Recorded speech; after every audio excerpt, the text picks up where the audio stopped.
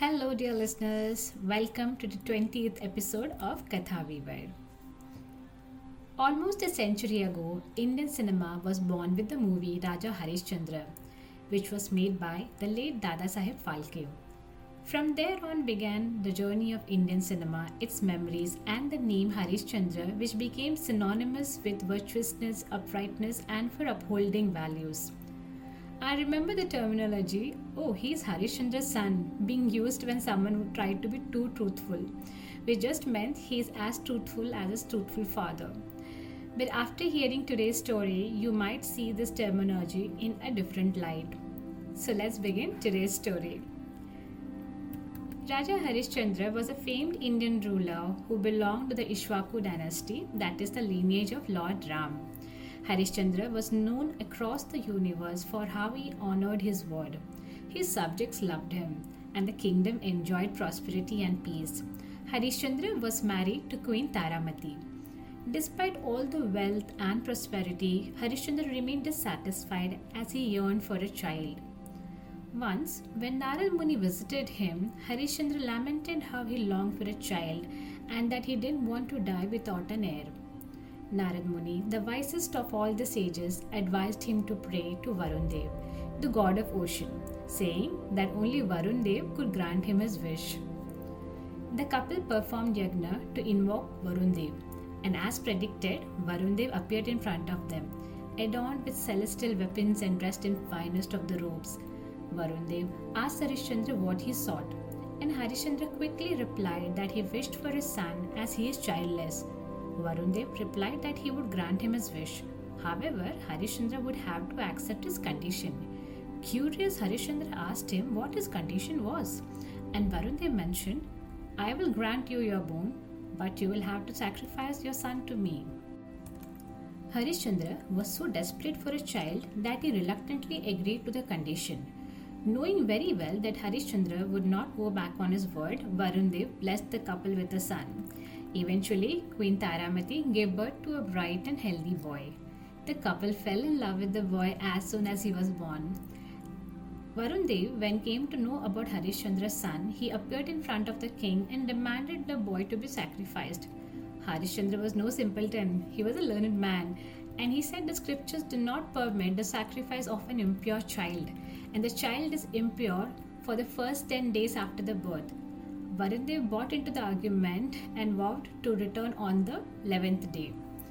The boy was named Rohita by the couple, and Varun Dev came on the 11th day as promised, seeking his sacrifice. He said that there should be no more delays and the king should honor his promise.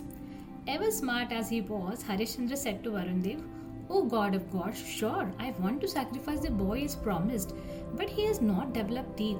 And isn't it a crime to sacrifice that doesn't have a teeth? Should I commit the crime for honor? Varun Dev had no answer, and he said that he would come when the teeth were developed. Rohita turned sick, and as a normal 6-year-old, he had all the teeth. Varun Dev turned up to Harishchandra and asked him for the sacrifice. Harishchandra was prepared this time, and he said, These teeth are milk teeth and may fall off any day. If he chose a date of sacrifice and the teeth falls, it would be a crime. He then told Varun Dev that he was not going to go back on his word, but he had to ensure that the rules were followed. Varun Dev was now caught in a conundrum. He could not say no to the logic presented by Harishchandra. He then said, All right, I shall return when his teeth are fully developed. Varun Dev came to Harishchandra when Rohita was in his teens. He was furious that Harishchandra was procrastinating and delaying the sacrifice. Harishchandra, now adept at this, stated, I shall sacrifice him tomorrow if he is ready, but he is a Kshatriya who has started his education. Would it be wise to sacrifice a Kshatriya in the midst of his education? Should we not seek the permission of his teachers before sacrificing him? Varun Dev knew he had no answer, so he left stating he would return once the boy has completed his education. After many years, when Rohita attained his youth, he came to know that he was about to be sacrificed to Varun Dev. He left his kingdom and roamed the forest to escape his fate. There he came across the sage Ajigrata, who had a wife and 3 children. They were living in impoverished condition. Rohita asked if the sage would sacrifice one of his children to Varun Dev instead of him, and Rohita would give them 100 cows in return. Rohita expected to be cursed by the sage, but he agreed.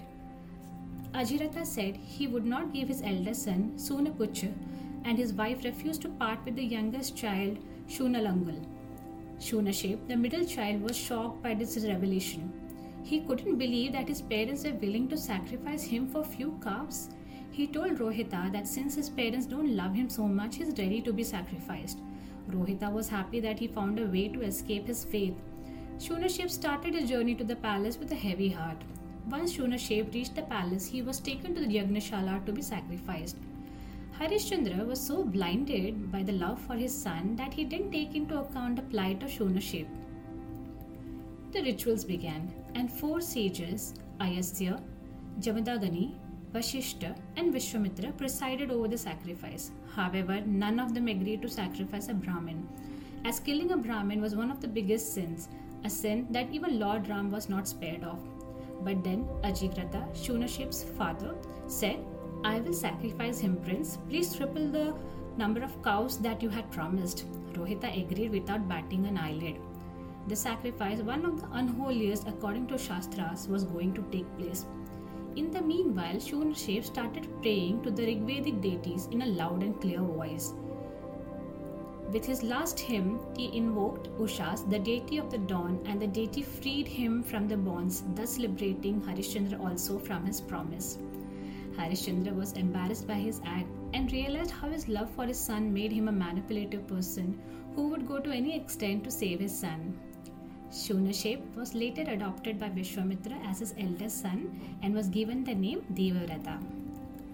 Friends, I guess in this story there is no protagonist or antagonist. We just have characters. I believe the story is more about a realistic human than the idealistic king that we were all told about.